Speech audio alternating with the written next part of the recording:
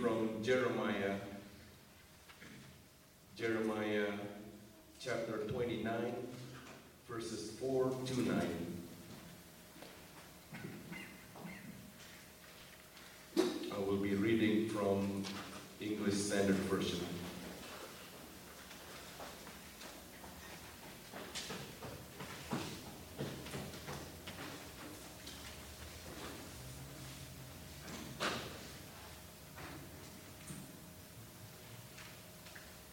Thus saith the Lord of hosts, the God of Israel, to all the exiles whom I have sent into exile from Jerusalem to Babylon.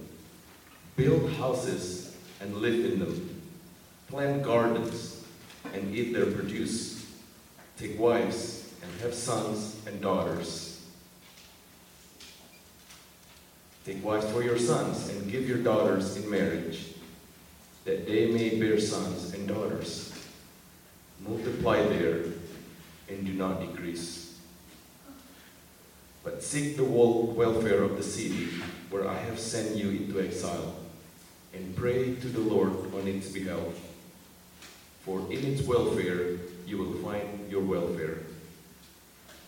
For thus says the Lord of hosts, the God of Israel, do not let your prophets and your diviners who are among you deceive you, and do not listen to the dreams that they dream.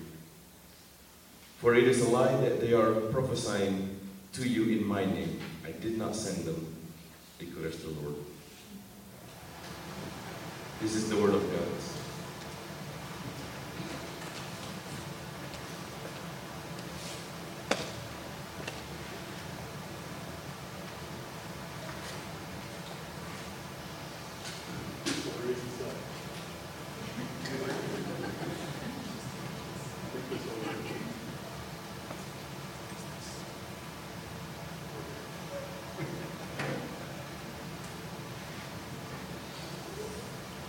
It's always helpful to have a pulpit that raises with me. And there's a few times I've preached places where the pulpit will be this high during the sermon. But no, it is a privilege to speak this morning, to preach. Mark had texted me this week and said, "Hey, COVID outbreak. Can you fill in?" And so very thankful to do that. As I was thinking about the particular time that we find ourselves in, and even this message, and what God may have for us, I kept coming back to Jeremiah 29 as I was looking for it, because I think we just look at the last few years, we just see that we're in very anxious times. We're coming out of a global pandemic. We see inflation. We see mass shootings due to hatred fueled by the color of one's skin. We see everywhere political upheaval. We see war. We see all of this. Never before has the world just kind of shut down, and all of us are just trying to figure out what life looks like post this and everything else. Even the thought of terms we never knew a few years ago, like social distancing, are just kind of a main point of conversation now. Every time someone sneezes or whatever, is that a COVID sneeze or just a regular cold? But we don't know. It's changed us in the way that we operate, and it just, I don't know if it feels like that to you, but it just feels coming out of all this, just these last few years, that people are more anxious, we're more angry, more outraged, people are more depressed, and we see that coming out with drug overdose and everything else, that there's so much happening, so much turmoil that seems present in our lives, and just a weight to life right now. And so the reminder back to the scriptures and back to Jeremiah, Jeremiah talks about to this people, the people of Israel, who were taken from Jerusalem, conquered by the Babylonians, and taken to live in this city called in Babylon, which is in modern-day Iraq. But what Jeremiah writes and what God writes is speaking to this identity and purpose, reminding the people in anxious times of who God is and what they're called to do. And I think it's just such a helpful reminder for us in the midst of anxious times, in the midst of all the weight of what's happening in life and the struggles and the sorrows of reminded, who are we and what does God call us to do, these identity and purpose. And I think it's often through suffering that we are remembering that these questions kind of bubble to the surface. You know, we can distract ourselves, we can distract our whole lives from answering these questions, but there's different times, particularly when we struggle, when friends around us get sick, when we've lost people that we love, when our job doesn't work out as we thought, that we're drawn back to these questions of who am I and how am I meant to live, identity and purpose, and we see that here. And so the central kind of theme of this passage is that the people of God who are given an identity and placed in exile are sent to seek human flourishing where God has placed them. And so we're going to look at this identity and this purpose. So you can just put yourself, imagine the people of God who have been taken from their home, from Jerusalem, carried over into captivity from the Babylonians. And Babylon's in modern-day Iraq, so they had quite a journey from Jerusalem over to Babylon. And so they're in this ancient city as a conquered people, and you can imagine just the fear, the anxiety. They may never see their home again. Many would never see their home again.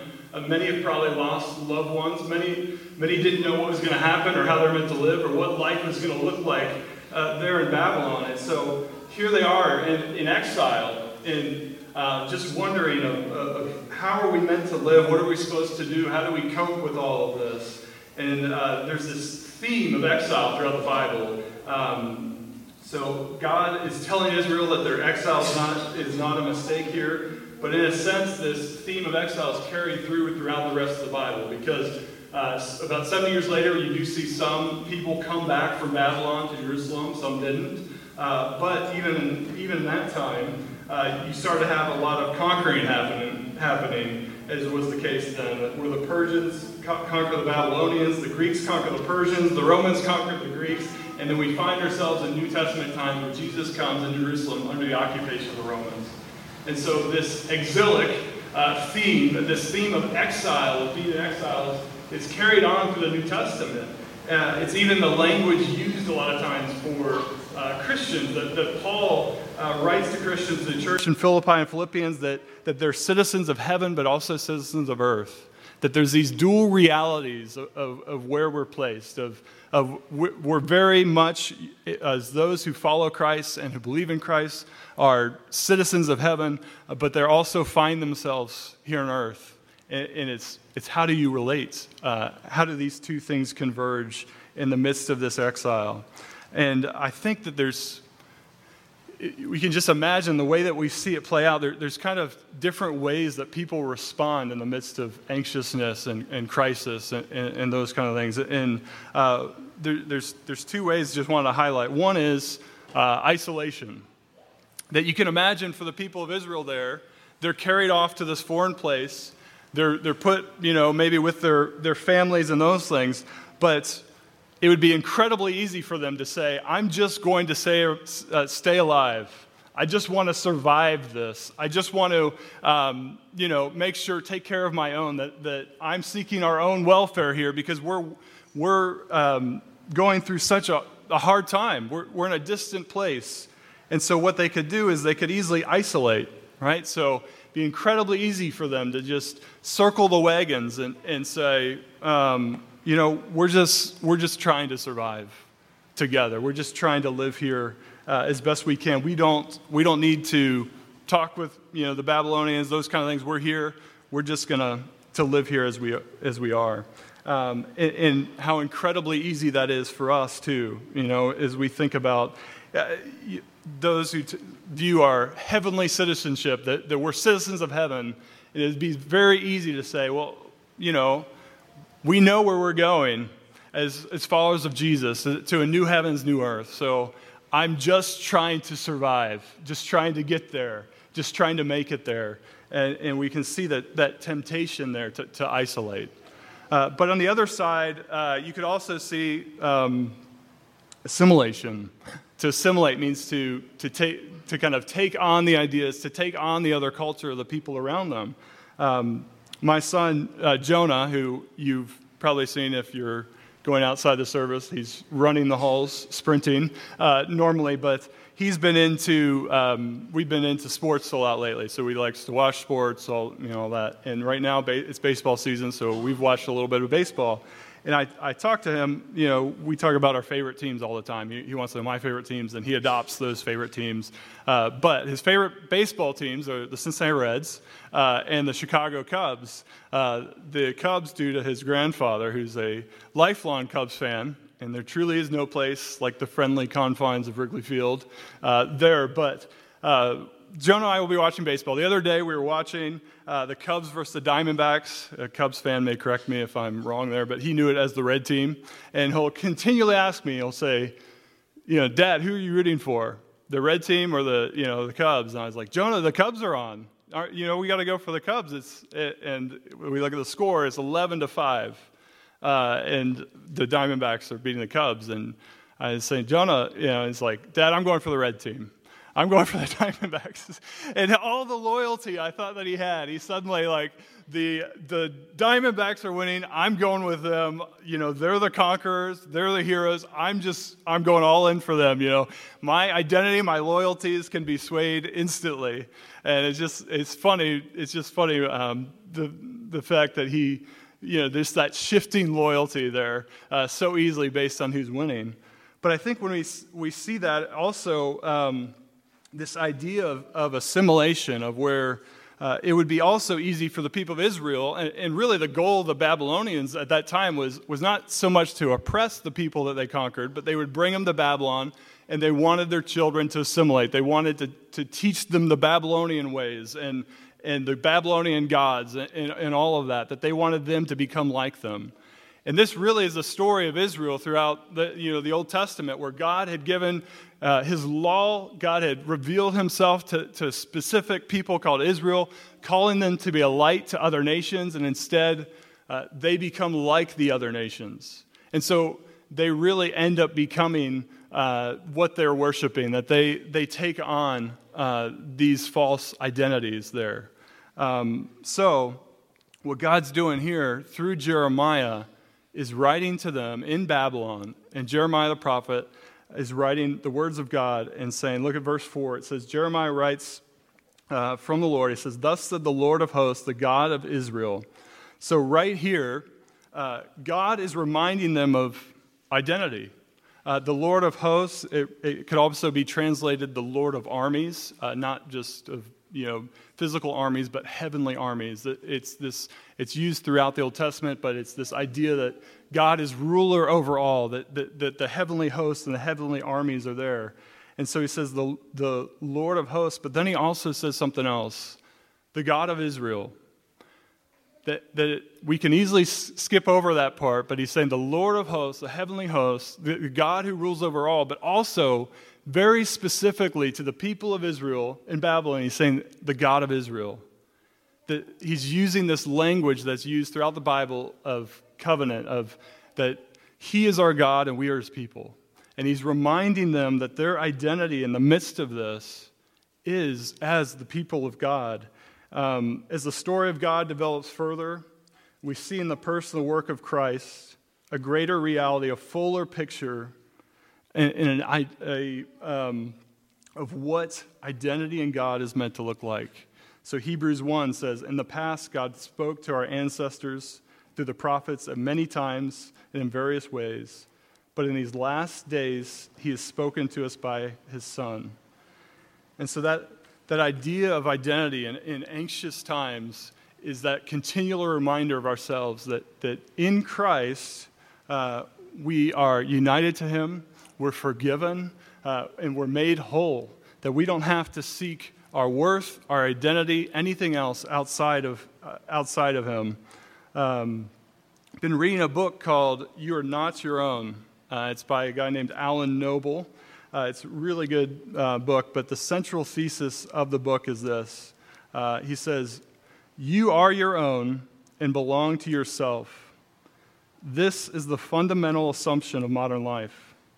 And if we are our own, then it's up to us to forge our own identities and to make our lives significant While this may sound empowering, it turns out to be a crushing responsibility, one that never delivers on its promise for a free and fulfilled life, but instead leaves us burned out, depressed, anxious, and alone.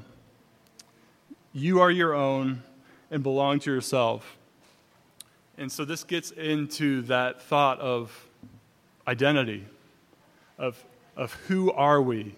And what we see is if we're trying to define ourselves and create our own meaning, our own identity, we end up just burned out, stressed, because we're always trying we're always changing, and we're always trying to redefine what that means. We're always trying to interpret what our life means, what our purpose is. But you contrast that here with the central claim of Christianity is this, from the Heidelberg Catechism: I am not my own, but belong with body and soul, both in life and death, to my faithful Savior, Jesus Christ. You see those two contrasts? And we see how easy it is. In anxious times, we kind of can shift identities, or we're always asking, who am I, or what my purpose is. But what God continually reminds his people of is that we are not our own. But in Christ, we belong to him. Paul used the term in Christ over 160 times in the New Testament. This thought of that we've been united in a very real sense, union with Christ. We've been united to him in death. Therefore, we're free to not have to determine our own identity because it comes from outside of us. It's not internal. It's not exhausting because of what God has done in Christ through us. That we know who we are, body and soul, life and death, our faithful Savior, Jesus Christ. So God's reminding the people here, the Lord of hosts, the God over all, the God of Israel, who they are, their identity. But we also see then the purpose. How are they meant to live? We see here that they are sent to seek human flourishing where God has placed them. First, God says to settle into Babylon. He says to multiply, to build houses and to live in them, to plant vineyards and eat produce, to multiply and increase as you marry and have kids. They're to settle into where God's placed them, but also not lose sight of the fact that they're exiles and they're people of God. So we see that God is calling them to do very normal things. That they're here in Babylon, and so He's saying, "Go ahead and marry, go ahead and plant vineyards, eat produce, to live normal life here in Babylon." Now there were these prophets there at the time, and that's what Jeremiah writes later to in this text, that were saying, giving these kind of promises that weren't from God, but saying that God's saying, you're going to be back in Jerusalem in just a few years. God's saying it's all going to work out. He's going to conquer the Babylonians, and you'll be on your way back. And what Jeremiah is saying is no, this can be a hard time. You're going to be here for a while in a foreign place, and God has placed you here. And so therefore, I'm calling you to live as people placed there, and to do normal things, is to build and to live in them, to plant vineyards, eat the produce, those kind of things. And so next comes something quite shocking, though. You know, there's that tendency, even if they were meant to do that, to either kind of isolate themselves as a community, as the people there, and just live their own way, or, become like the Babylonians. And that was their goal, to do that. But look at verse 7 of God saying what they're called to do here, because it's kind of shocking when we think about the reality of where they are and what they're meant to do. It says, look at verse 7, "But seek the welfare of the city where I've sent you into exile, and pray to the Lord on its behalf, for in its welfare you will find your welfare." Seek the welfare of the city, of the place filled with our enemies, to seek the welfare of the people who have taken us from our home in captivity. If we just put ourselves there, that my call is to seek their welfare and the good of this place, the distant place. These people have ruined my life as I know it. They've taken everything from me, put me in this place. I'm called then to seek their welfare, and that's what God is saying.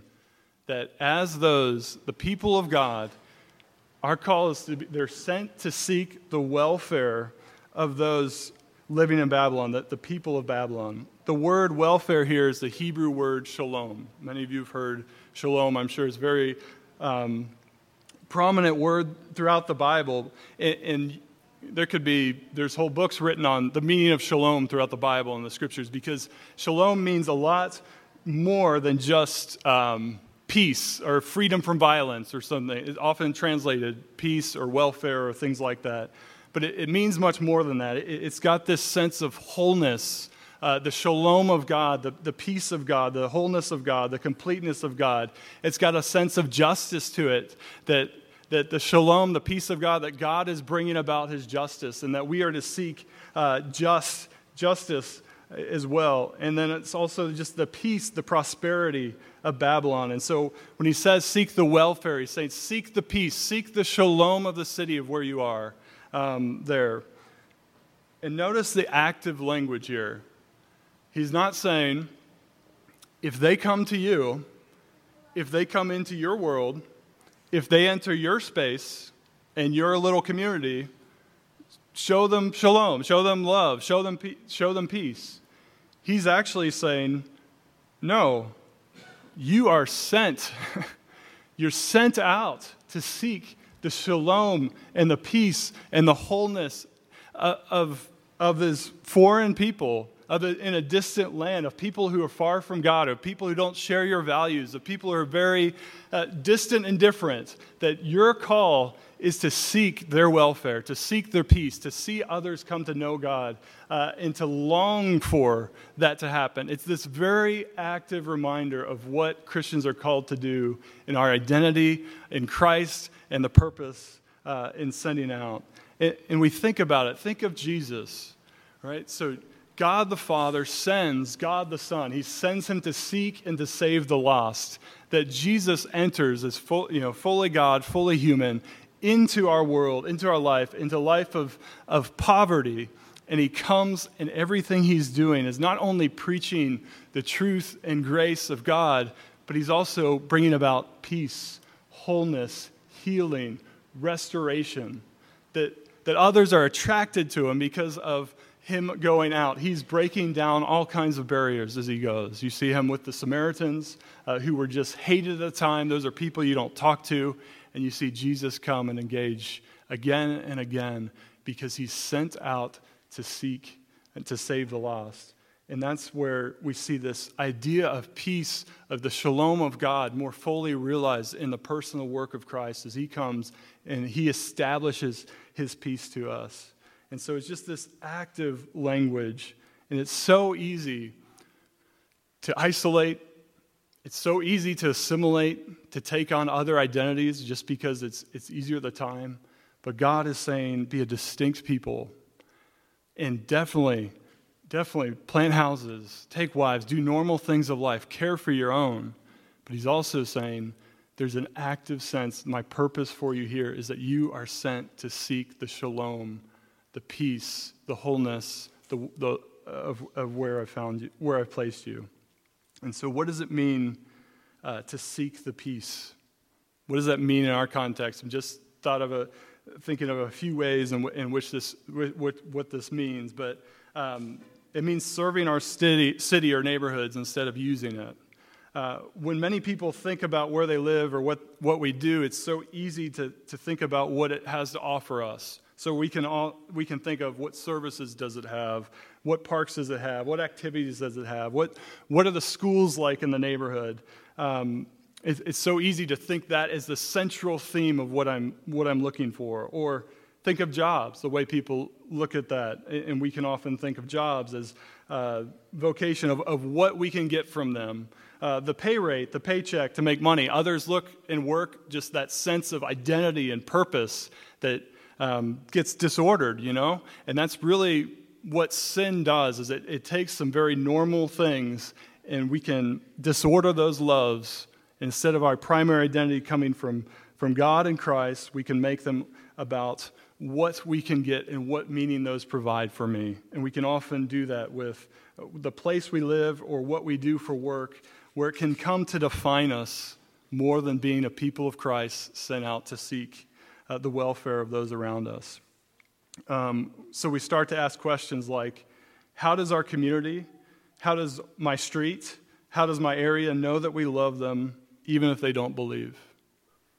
Do we think about that? How do my neighbors, how does our community know that we love them even if they don't believe? It's that thought of seeking shalom, seeking the peace, that active presence of going out. It means that people need to know not only what the gospel is, but also see what the gospel does. People need to know not only what the gospel is, but see what the gospel does. In 1975, more than 2/3 of Americans expressed a great deal or quite a lot of confidence in the church. So being an accountant, that is 66.6666667. If you're a mathematician, you may correct me. But 2/3, 1975, of Americans expressed a great deal or quite a lot of confidence in the church.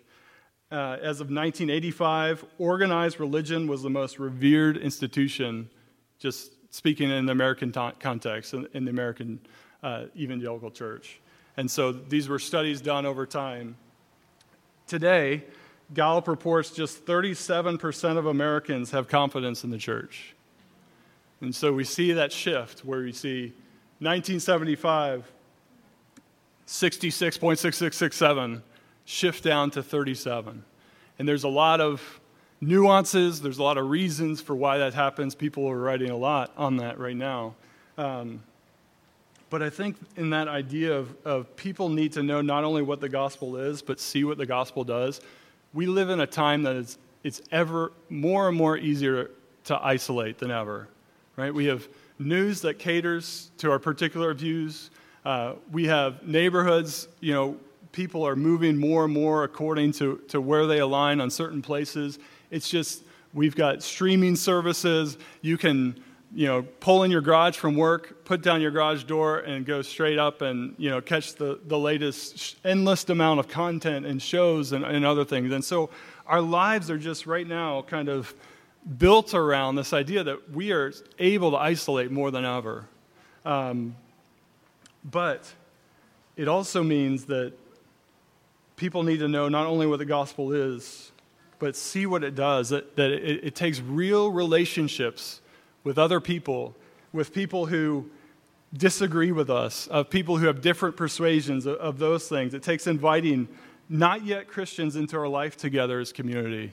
Elena, who was here from Bulgaria last week, I don't know if many of you were here for her, but she just shared, she's a missionary over in Bulgaria, and she works particularly with college students. And as we were talking with her, just even her story, her testimony was the fact that she said, in Bulgaria, everyone thinks Christianity is a cult because all the Christians, have long beards. The Orthodox Christianity, she's like, I'd never met a Christian. I'd never encountered someone who I viewed as somewhat normal who, was a Christian.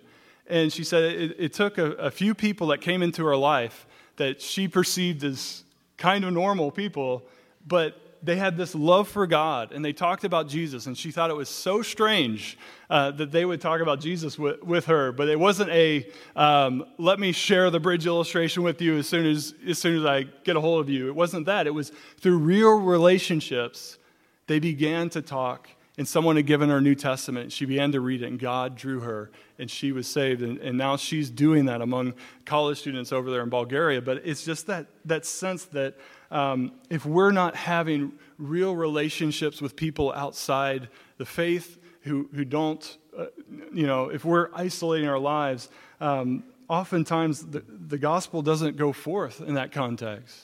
But if we're living with people, around people, and listening to them, their hopes, their fears, their dreams, just that thought of a listening ear and real relationships, that God begins that work to bring people to know Him and to love Him and drawing people into the community. And so we see that, and we see our greatest need, absolutely greatest need, is everyone to be reconciled to God in Christ. And we must know that the mission of God, it includes seeking the welfare of those around us as well. It's that we're to make things better. So it also means embracing those different from us, not controlled by guilt or fear, but compelled by love. The Babylonians were probably quite scary. They had conquered the people of Israel. They had carried them off. I'm sure they were bigger or stronger, like they were the new thing in the area. And how incredibly easy it would be to just have that sense of fear of what they may do, of how they may influence our children, of all of those things. And we could be easily controlled by fear. But this call here to seek the shalom, seek the peace, is one of those compelled by love. See, when God changes our identity in Christ, he compels us by love to go out. Babylon filled with people who didn't hold the values. They found no common identity in God, yet God's call is to love and to seek their welfare. It's this welcome, and it's not a call that they become like them. It's a call that they live as distinct people, firmly rooted in who they are, and then seek to love. And it means getting specific about what seeking the shalom of our city looks like in our context, the peace. And so I think it just gets into it's easy to read and to talk about, but it's much harder to think through. What does God long for us as Redeemer Church, as a community of people? How do we seek the shalom, seek the welfare, see others come to know him? How do we do that in our context? What do people in our community need spiritually, emotionally, financially, physically? And how can we as the people of God be a part of that? And then verse 7 says, pray to the Lord on its behalf, and in its welfare you will find your welfare. So in all this identity, rooted in Christ, our purpose to go out and seek the peace, seek the welfare, to make disciples, to see healing and wholeness affect where we live and among people who are different from us. There's this sense of dependence on God because it's so exhausting to try and do ourselves. It's incredibly exhausting that if our only thought is just to just go out and do this on our own strength, and what God longs for is that we are regularly reminding us of our own identity in Christ, which it's hard for us to pursue a purpose if we don't know who we are in our own identity. And many of us feel like that, of that question of like, who am I? And that daily reminder, that need to be reminded of that I am united to Christ. That is not about what other people think about me. It's not about what I do. It's not about what the significance that I can find through the things that I want to do. It's about that I know Christ, and he has lived in my place and died in my place, and he is risen from the dead, and we have the promise of resurrection. And it's that dependence on God that lets us go out, that lets us be just completely uncomfortable. And you imagine the people in Israel had to be like that, going out to Babylonians, the people they conquered, just that uncomfortable nature of that. But that's where God's at work. That's where his Spirit comes and moves. And then finally, as we seek the peace, we're to be committed to the long term.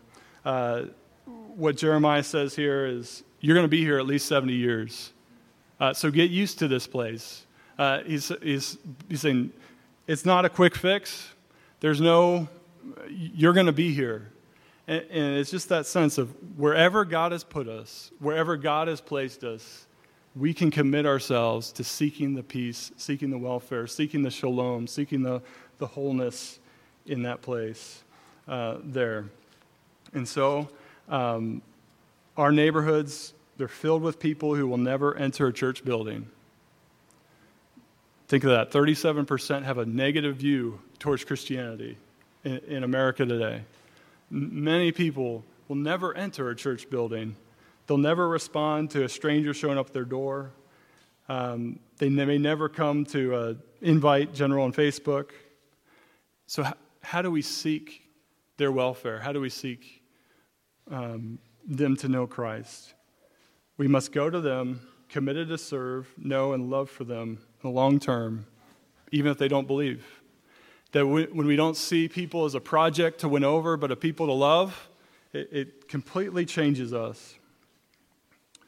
So those who receive the peace, the shalom of Christ, were sent to seek the shalom, the peace and wholeness where God's placed us.